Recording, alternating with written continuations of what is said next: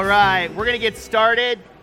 Want to invite you to come back to your seats. Sorry to break up the conversation. Please continue that afterwards. We love that. We love that that happens here. My name is Jeremy. I'm one of the pastors here at the church. And if you're a guest, especially with us, once again, we're glad that you're here. We're honored that you would choose to spend a Sunday morning with us. And I know here in the next 15 minutes or so, there's an announcement being made on the interwebs about things that affect us here locally. So I'm going to just lay that out there. I'll give you a 5-second little grace thing if you need to bounce your eyes down to see what happened. And then I just want to acknowledge that because I know there's probably some, should I pay attention to him or should I be looking at my phone? If you don't know what I'm talking about, ask the person next to you. So today, we are continuing our series, the book, I just told you I had the conversation. Okay. Oh, I'll give it. It's my fault. Second week in our Advent series. We're going through the book of Isaiah, looking at 4 different chapters in these 4 consecutive weeks to really highlight the Advent season. And today, the text is Isaiah chapter 10, starting in verse 33, and then the last 2 verses, just to give some context, and then into chapter 11. Chapter 10, verse 33. Behold, the Lord God of hosts will lop the boughs with terrifying power. The great in height will be hewn down, and the lofty will be brought low. He will cut down the thickets of the forest with an axe, and Lebanon will fall by the majestic one. Chapter 11. There shall come forth a shoot from the stump of Jesse, and a branch from his roots shall bear fruit. And the Spirit of the Lord shall rest upon him, the Spirit of wisdom and understanding, the Spirit of counsel and might, the Spirit of knowledge and the fear of the Lord. And his delight shall be in the fear of the Lord. He shall not judge by what his eyes see, or decide disputes by what his ears hear.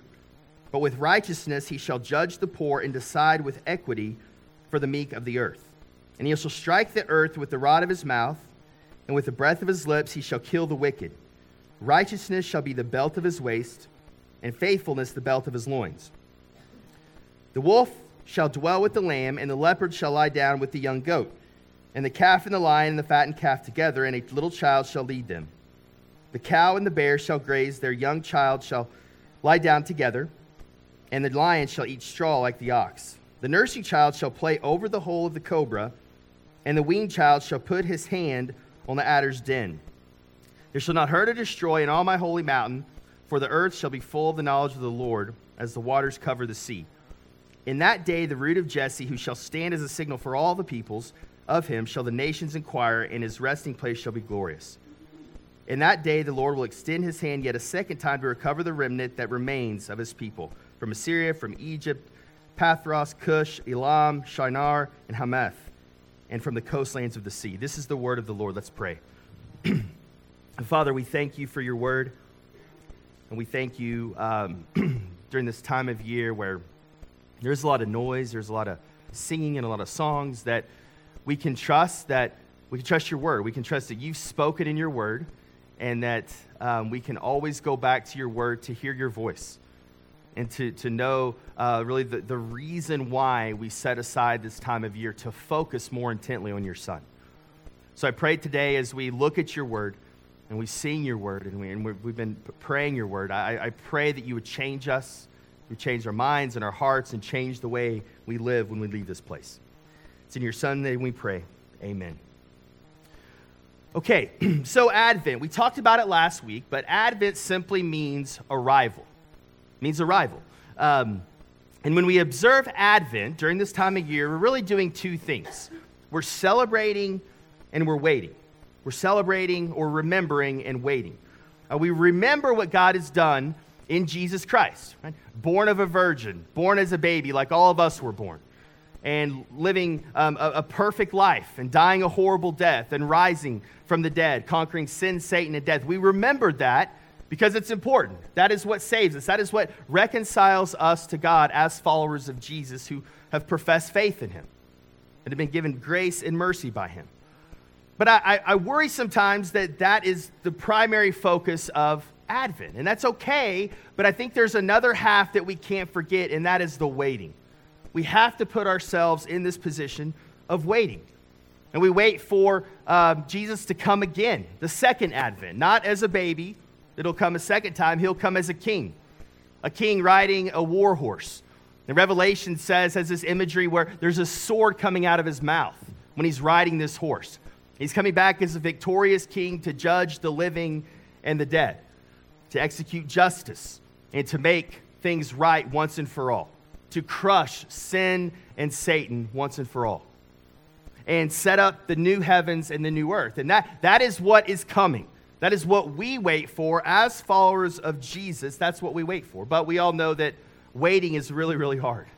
Waiting's hard, especially for things that are good and things that you're longing for and wanting to happen. Waiting is hard. So we remember, but we also wait. There's a tension that we find ourselves. Something's already happened, but it's not finished yet completely. Last week, we looked at Isaiah chapter 9. There was this birth announcement. For to us a son is born. For to us a child is born. We have those 4 statements about Jesus. And this morning, we're looking at another birth announcement. It's chapter 11, though. Another birth announcement 2 chapters later in Isaiah. And Isaiah, this time, this birth announcement, he takes a little bit of a different angle, focusing really on peace, what this idea of peace looks like and how Jesus is the one to bring peace. Now, peace is a word that I think in our English language is sometimes limited when we say peace. Most times we immediately go to absence of war, absence of conflict. But the positive side of peace is actually the way things ought to be. Like it's the way things were intended to be. And the Hebrew word for this is shalom. There's a shalom. It's as things as they were intended to be. And we see this best in Genesis 1 and 2 in the scriptures. There was never another time in the world ever, other than Genesis 1 and 2, when God first created the heavens and the earth and life, where things were as they should be. Things were great. Things were wonderful. This is when peace has happened on our earth. It'll happen again, but right now we don't find ourselves in that situation. So we long and we wait for things to be made right. Now, one of our traditions as a family, Nicole and I, during this season, is to watch the movie Christmas Vacation. Christmas Vacation. And as foolish as this movie is, and as funny as it is, it actually gives us a really good picture of this idea of a person trying to find peace. You have Clark W. Griswold, who wants nothing more than at this Christmas to go perfectly. He wants things to go right. He wants things to be ideal, and you could tell he's ramped up for it from the beginning of the movie when he goes and picks out this obnoxious tree. Then he comes home and decorates his house in an obnoxious amount of lights.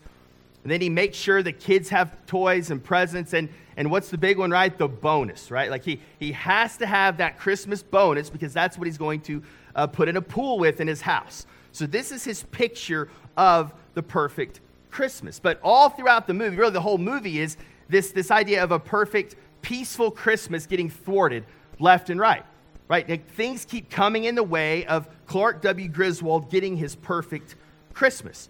And we see him act the fool when this happens, right? When his peace is threatened, when things aren't going the way he wants to, he becomes a fool, right? Like from him punting Santa Claus across the lawn when he can't get his lights to work, or getting frustrated about his tree getting burned down on the inside of his house and going in and taking out a tree from his yard and bringing it inside with a chainsaw. Or he continues to get frustrated by Todd and Margot next door. I don't know Margot next door because of their consistent annoying him. And then you have Eddie, right? Uncle Eddie and his boss. Like they're all getting in the way of his perfect Christmas and how he wants just peace to happen. And I think this gives us a really good example. And I encourage you to watch it. Kids, no. Adults, yes, I encourage you to watch it. As you're watching, I just want you to watch Clark W. Griswold and how he's struggling for peace, and he's just hoping that the Christmas gives him what he is longing for. And I think this is the case with all of us. When we don't get peace, or our peace is threatened, or things aren't the way they're supposed to be, something happens on the inside. We become mean, angry, selfish, because we all desire peace. This is common for all humans. We desire peace. This is foundational to what it is to be a human. So let's go into the text, Isaiah 10, verse 33 here, 33 and 34. God says through the prophet Isaiah, "Behold, the Lord God of hosts will lop the boughs with terrifying power. The great in height will be hewn down, and the lofty will be brought low. He will cut down the thickets of the forest with an axe, and Lebanon will fall by the majestic one." Now, this is really vivid imagery, and we need to make sure we understand this before we move into chapter 11. Okay, this idea of a tree, big trees in a forest is huge to understand this passage. One of the biggest forests in the world happened to be in Lebanon. And if you've read the scripture, especially the Old Testament, you'll hear cedars of Lebanon. At this time period, there was a massive forest in Lebanon. And for people in this region, that was one of the giant geographical markers that just showed the power of earth. And you had these huge trees. Similar to if you've been to California, probably not quite as big as the giant redwoods and sequoias in California, but this is what these trees were like. So God uses this imagery that was really familiar to the people to say, this is what it's going to be like. Now, God's not really going to cut down this forest, but he's taking that forest to represent, for them at least, God's people, the Assyrian army. The Assyrian army, like we talked about last week, was on their doorstep. They were about to come in and wipe out God's people. For sure, conquer them and oppress them, but potentially wipe them out if they decide to fought back. This is what God's people are facing. So God's sending this word through Isaiah to comfort them, to say, here's what eventually will happen to the Assyrian army. They will be cut down. They will be lopped off. They will be cut down to the stump. The mighty will fall. So to God's people, this was the Assyrian army. But when we read this, we should read it through the context of Jesus the Messiah and read it as our sin, the brokenness in the world, anything and everything that comes in the way of us experiencing peace and shalom. That is what this forest that God is going to take down should illustrate, should come hit home for us. Human sin, abuse of power, abuse of authorities, bullying, brokenness, sin, this massive thing that's just destroying and wreaking havoc in our own souls and on all the earth. It will be destroyed. It will be brought down to nothing as a giant tree is chopped down and laid to waste with just a stump left. This is what God is going to do to the Assyrians eventually, but also to sin and Satan and the powers of this earth. And so he's ramping up here. And then in verse 1 of chapter 11, here's the announcement. Here's the birth announcement, right? Here's the light dawning. Verse 1. There shall come forth a shoot from the stump of Jesse, and a branch from his root shall bear fruit. Okay, so he's imagining this forest, right? And he wants us to go there. This forest, and the trees have been cut down. This massive forest used to have thousands of trees where you couldn't even see through it. Just majestic, nothing, flattened, just stumps. And then that's the world, right? And then out of one of these little stumps, a little grass, a little green blade of grass that's going to become a tree, a shoot happens. And he says it bears fruit. And he says this shoot is from Jesse. And so picture this. Picture this shoot, this green grass, this ray of hope coming out of this decimated forest. And this shoot represents hope for the world. He's saying, light's coming. Hope is coming out of this wreckage of the world that is currently in place, but also that I will make it after I destroy sin. A shoot will happen. So why the shoot? And why this Jesse analogy here? Well, what the point God's trying to make here is something very seemingly so small, like a shoot coming out of a decimated forest of giant cedars. That shoot, that little start of a tree is going to change the world. And Jesus, the King, the Messiah, coming in the form of a baby the way he did, not on a war horse to begin with, which is how most kings would have come in and conquered, but deciding to give up everything and come as a baby and live lives that we've all lived in the context that we live in this broken world. This is the way Jesus comes into our world. And so he goes back to Jesse here, not King David. He does that in other parts. He goes all the way back to David's father, Jesse, who was kind of just an average guy. If you remember the story, he's just an average guy, and God happens to want to to anoint David as king, and that's why he shows up at Jesse's door. Not because Jesse had this amazing family or he was something, but he is in the line of Jesus now. He's in the bloodline of Jesus. So God, through the prophet Isaiah, strategically didn't attach the shoot to David, because David's a king. No, he wants to go all the way back to the normal guy. Just Jesse. He's just a shoot of Jesse. And yet, this baby, this person would become the Messiah. Once again, God is using the small things. It's upside down. It's not changing the world the way we would have changed the world. You know, I'm happy for Kanye in his conversion, and I think he'll do a lot of good in his corner of the universe. But honestly, like, Kanye's not the hope of Christianity in our country. He's not. Christianity doesn't spread like wildfire because somebody famous believes and now everybody gets to believe. That is not the way that is done in the scriptures. We don't see that happening. God takes the small things of the world to conquer the strong. Takes the foolishness of the world to overcome the wise. This is the way God works. And so what God is trying to give us an image of is, from this desolated forest, there's a shoot. There's hope. And it's coming from Jesse, and it's Jesus. Okay, so let's look at verse 2 now. This is talking more about who this Messiah is going to be. This is the Messiah we wait for, the Messiah that we know, that we've heard in the gospel, but also the one who is to come. Verse 2. And the Spirit of the Lord, this is the Holy Spirit, third person of the Trinity, shall rest upon him.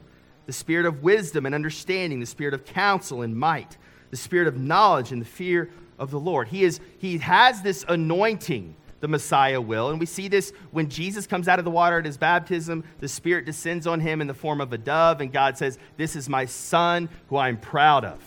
Jesus will be anointed, and he's anointed to be the perfect king. He has the Holy Spirit. He has all of these things.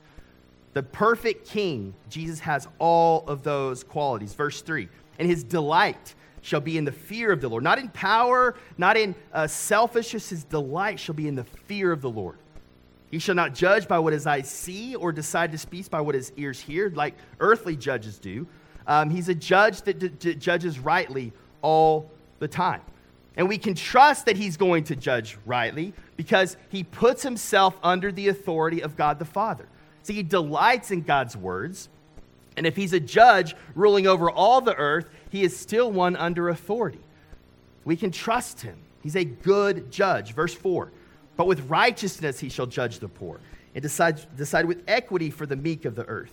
And he shall strike the earth with the rod of his mouth, and with the breath of his lips he shall kill the wicked. And we know from the Sermon on the Mount that the meek will inherit the earth.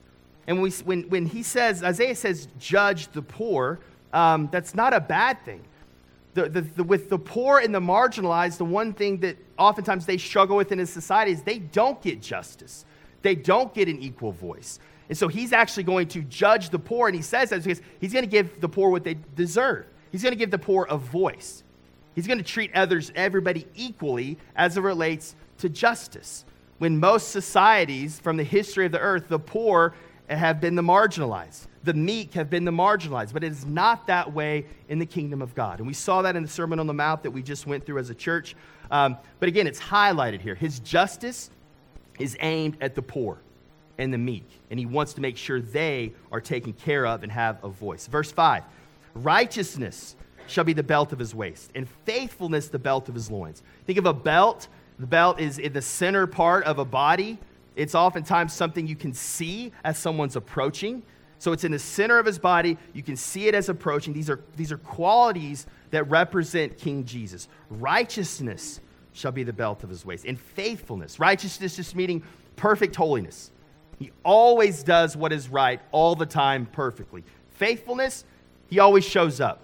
You can count on him like you can't any human being. We can all let each other down. But he is the one you can count on all the time. And we can trust him because of these things. This is why Isaiah is laying these things out. We can trust him. He knows us, and we can trust him. And when we don't trust him, what we're saying is there's something lacking in him. And with that we should think about that. When we don't trust God in an area, what we're saying is he is not trustworthy. And that's just not true. It's not true when we read the scripture. So the problem is with us in our lack of trust. We can trust him. Another reason why we can trust him is how he came into this world, right? Had all the power in the world. He was a king, could have ruled however he wanted to, but yet he incarnated himself and was born like any other human being was born. He was dependent upon his mom and dad just like any other human being was. Went through the awkward teenage years like all of us go through. Had a job, like a normal job. He was a carpenter. And that's all before he came on the scene. And then Philippians tells us that he was the lowliest of the low. He was a king, but yet had made himself a servant. He became nothing so that he could glorify and honor God, but also reconcile us back to the Father through grace and mercy. Not just suffering a death, but a death on the cross. This king, the one who had everything, all majesty, all authority, had everything, could have taken power any way he wanted to, lays it down for the sake of the glory of God and for sinners like you and me. This is the King. This is Jesus. This is why we can trust him. He laid down everything to come to earth and do what he did. And in the story of, in this place where in Isaiah that we're reading, it is really bad for God's people. And we need to sit in this, but we don't need to move on through the difficulty in this passage. As they're hearing these words from Isaiah, they're about to get crushed by the Assyrians. It is not good. They haven't been listening to God. They've been going their own way. They've been in rebellion. If you read up to this time in Isaiah, they have not been listening to God. They look like all the nations around them and how they're living. And what God's doing, and he'll do the same thing to us, he just kind of lets them go their own way. Kind of takes his hands off of them. Says, okay, go figure that out. You go see where that'll lead you. See if that will lead you to freedom and joy and hope and peace. Go try that. We'll take my protection off you guys. The Assyrians are coming through, ravaging nations, and I'm just going to let them keep going right through Israel, right? And just to see if he can wake them up. They look like they weren't deserving of any grace and mercy. But chapter 11 here, God is going to break into their world whether they like it or not. Whether they're honorable, whether they're obedient, God is deciding one day enough is enough. My light's going to come in. I'm going to provide a Savior, and I'm going to redeem you. He's telling his people that in Isaiah. And he would tell us that as well. See, he made a covenant with his people all the way back in Genesis 3 and Genesis 12 and all throughout the Old Testament. You see these covenants. I love you. You're my people. I'm never going to forsake you. I'm always going to come for you. I'm going to rescue you eternally. But sometimes if you go your own way, I'm going to let you go. That's his discipline on his people. And that's what is about to happen. But he's saying, wait a minute. I'm coming, though. I'm coming. I'm going to return. So where we sit as followers of Jesus, the penalty of our sin has been taken care of. Now, we're struggling right now with the power of sin in our lives. That's called sanctification, big theological world. How we're growing up to look more like Jesus. And he gives us the Holy Spirit to help us grow and to look more like Jesus. That's where we find ourselves in this gospel narrative. And eventually, we have the penalty of sin's been removed, the power of sins being slowly removed from our lives as we grow up as Christians. And eventually in the future, the presence of sin will be crushed. Not right now. We see that all around us. The presence of sin is alive and well. But one day, that's what we wait for. Wait for sin to be crushed for forever, for all eternity. So that's who Jesus is. Now let's quickly look at the rest of these verses, and he's going to give us a picture of what this peace is going to look like. And we need to imagine this, right? This helps us wait. Listen to this, verse 6. The wolf shall dwell with the lamb. Right? Those are enemies. All throughout the scriptures, the wolf and the lamb they are not friends, right? Wolves devour lambs. The leopard shall lie down with the young goat. Again, not normal. And the calf and the lion and the fattened calf together. And a little child shall lead them, leading the lion. Verse 7, the cow and the bear shall graze. Their young shall lie down together. And the lion shall eat straw like the ox. The nursing child, this is crazy, the nursing child shall play over the hole of the cobra, probably a 1 or 2 year old, and the weaned child, probably a pre-K or toddler, shall put his hand on the adder's den, poisonous snake's den. Verse 9, they shall not hurt or destroy in all my holy mountain, for the earth shall be full of the knowledge of the Lord as the waters cover the sea. this is where it's all heading. This is what true shalom and peace looks like on earth, and this is where it's all heading. This is not some made-up thing that Christians do. And so if you're here and you're not a follower of Jesus, or you're a Christian and you maybe have grown up with some weird beliefs regarding the second coming of Jesus, and if this is going to be weird, it just seems like it's a big fiction book, like it's real. We don't know how it's going to happen, but what we do know, we don't know it will happen. It's going to be real events, it's going to be a real battle, and this is what is going to happen. It's not made up. This is not a fairy tale in the scriptures. It is going to happen. And what is just described here, humanity could never think this up, or could never accomplish this. No scientific breakthrough could make these two animals, these two arch enemies, get along.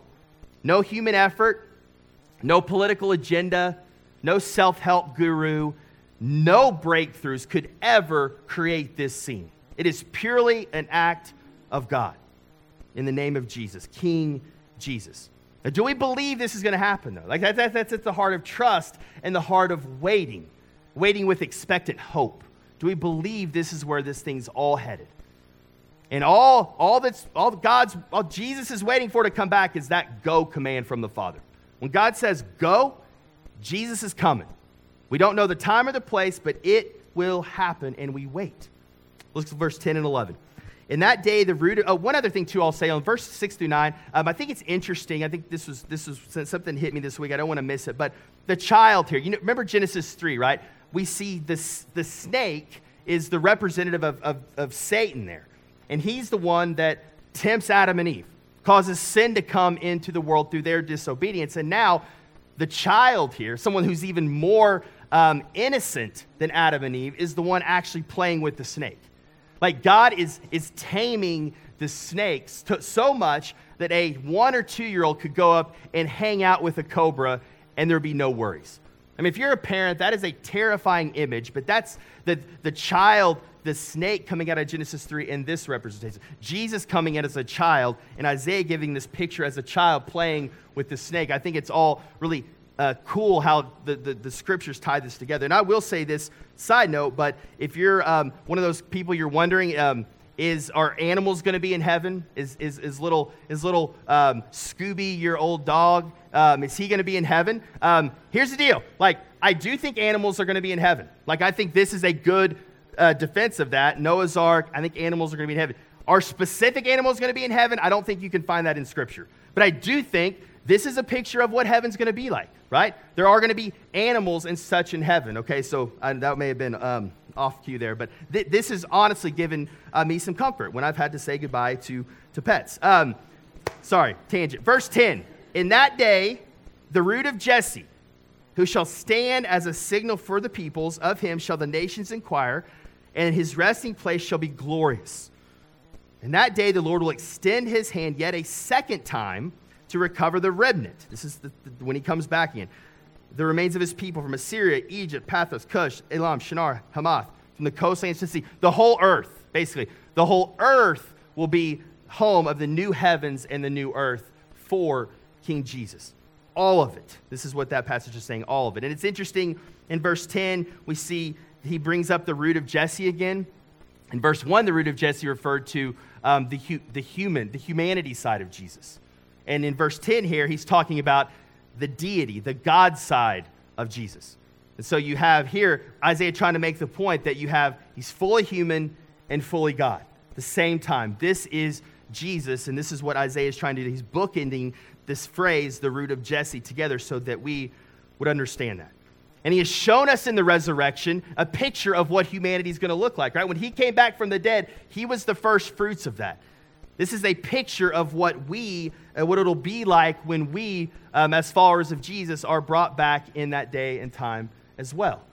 And so on earth, in some sense, we're kind of, one commentator said, we're like the model home, right? On earth, as we stay on earth, we're the model home. When you go through a neighborhood, you're wondering about homes in the neighborhood, you go in and check it out. That's us, right? We're a picture. We're a small glimpse with the Holy Spirit inside of us of what it might look like one day when Jesus returns and we rise with him in the new heavens and the new earth.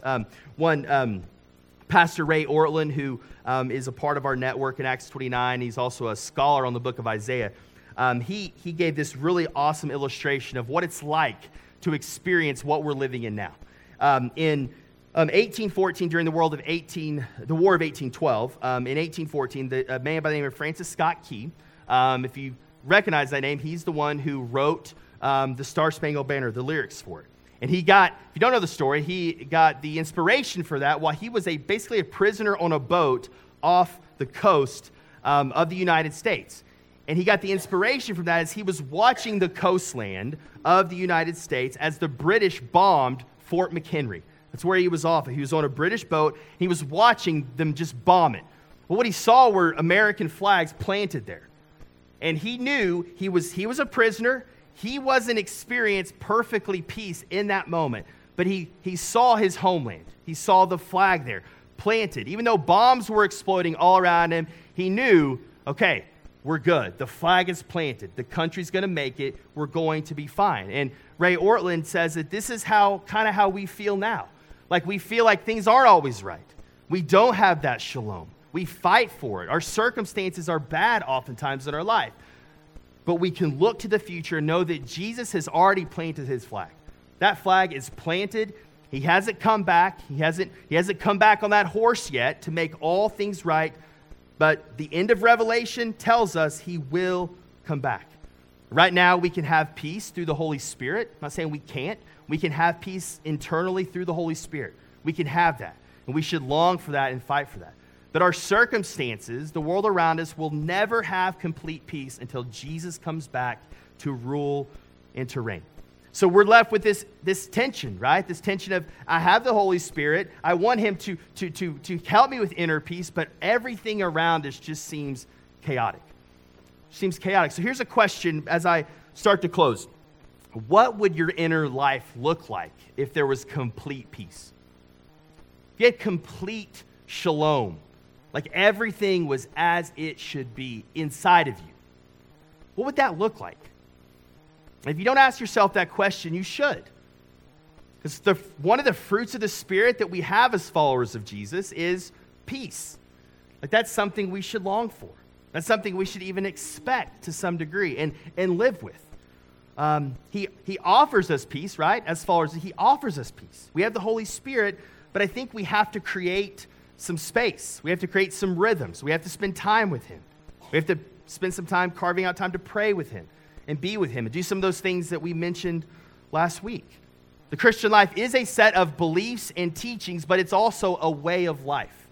It's a way of living. And if we're going to live the way of Jesus, that's a way of peace. But if we're going to have that peace, we have to carve out time to actually spend time thinking about the things we've talked about today, thinking about his character, his righteousness, his faithfulness, what he's done for us in the gospel. And that's not going to happen automatically, especially in the world we live in. So my kind of two things I want to close with, and this is homework, like I kind of gave you last week. I want you to practice these things because this is a way of life. Number one, carve out some time. Create some rhythm. Find some time to rest. Calm down and think about, ask yourself that question. What would my life look like inside, not circumstantially, but inside, if I had true shalom? And pray that God would help you live that out and find that. And through his word and his truth and his gospel would bring you to that place. We should pray about that and ask God to work that in us. We need to be people who keep seeking and keep asking and keep searching and keep connecting to the local church and keep being around other brothers and sisters who can preach the good news to us and encourage us with the good news. And the second thing is, question really, so create some time and space to think about these things, peace, in your own life this week. Number two, are you an agent of peace? Or are you an agent of conflict? Or are you just a bystander and kind of let things happen the way they are? And I think if we're followers of Jesus, it's clear we've been sent out as ministers of reconciliation. Another way to say it is ministers of peace, right? We should be agents of peace with the Holy Spirit doing things inside of us to be a peaceful presence wherever we go. And that could be anywhere. It could even be online where things are just a mess and on Facebook and Twitter and all these things. We're an agent of peace there. We're an agent of peace in our own life. So this week, the question is, how can you be an agent of peace?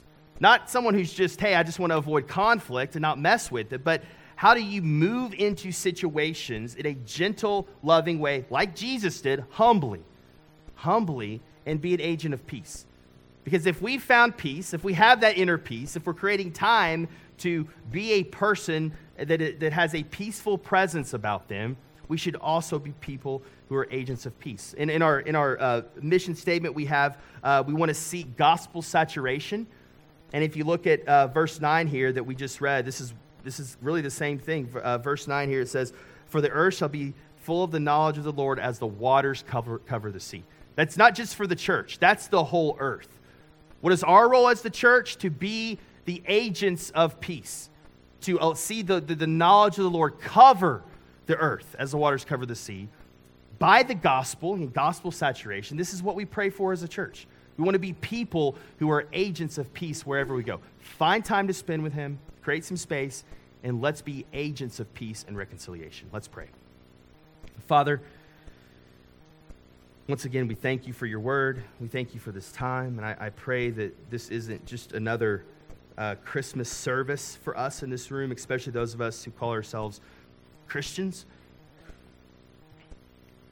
I pray that you would use your word in this time of year and this idea of waiting, that we still have much to wait for, much to long for, to pray about, to ask God to come and to move. I pray that in this season where we highlight this idea of waiting, I pray that you would help us be patient. Help us wait with peace and hopeful expectation, and not trying to take things, and not trying to race our way through life, and not trying to just fit everything in and we just run ourselves ragged. That I pray that we would create some space in the next few weeks to think about you and your Son and the Spirit and the peace that you've already brought us in your Son and Jesus, the reconciliation that we've experienced with you, but also the peace that awaits us someday in the future where you'll return and make everything right. No more tears, no more suffering, no more pain, no more saying goodbye to loved ones. You'll be peace. We so desperately want to see that and experience that. It's in your Son's name we pray. Amen.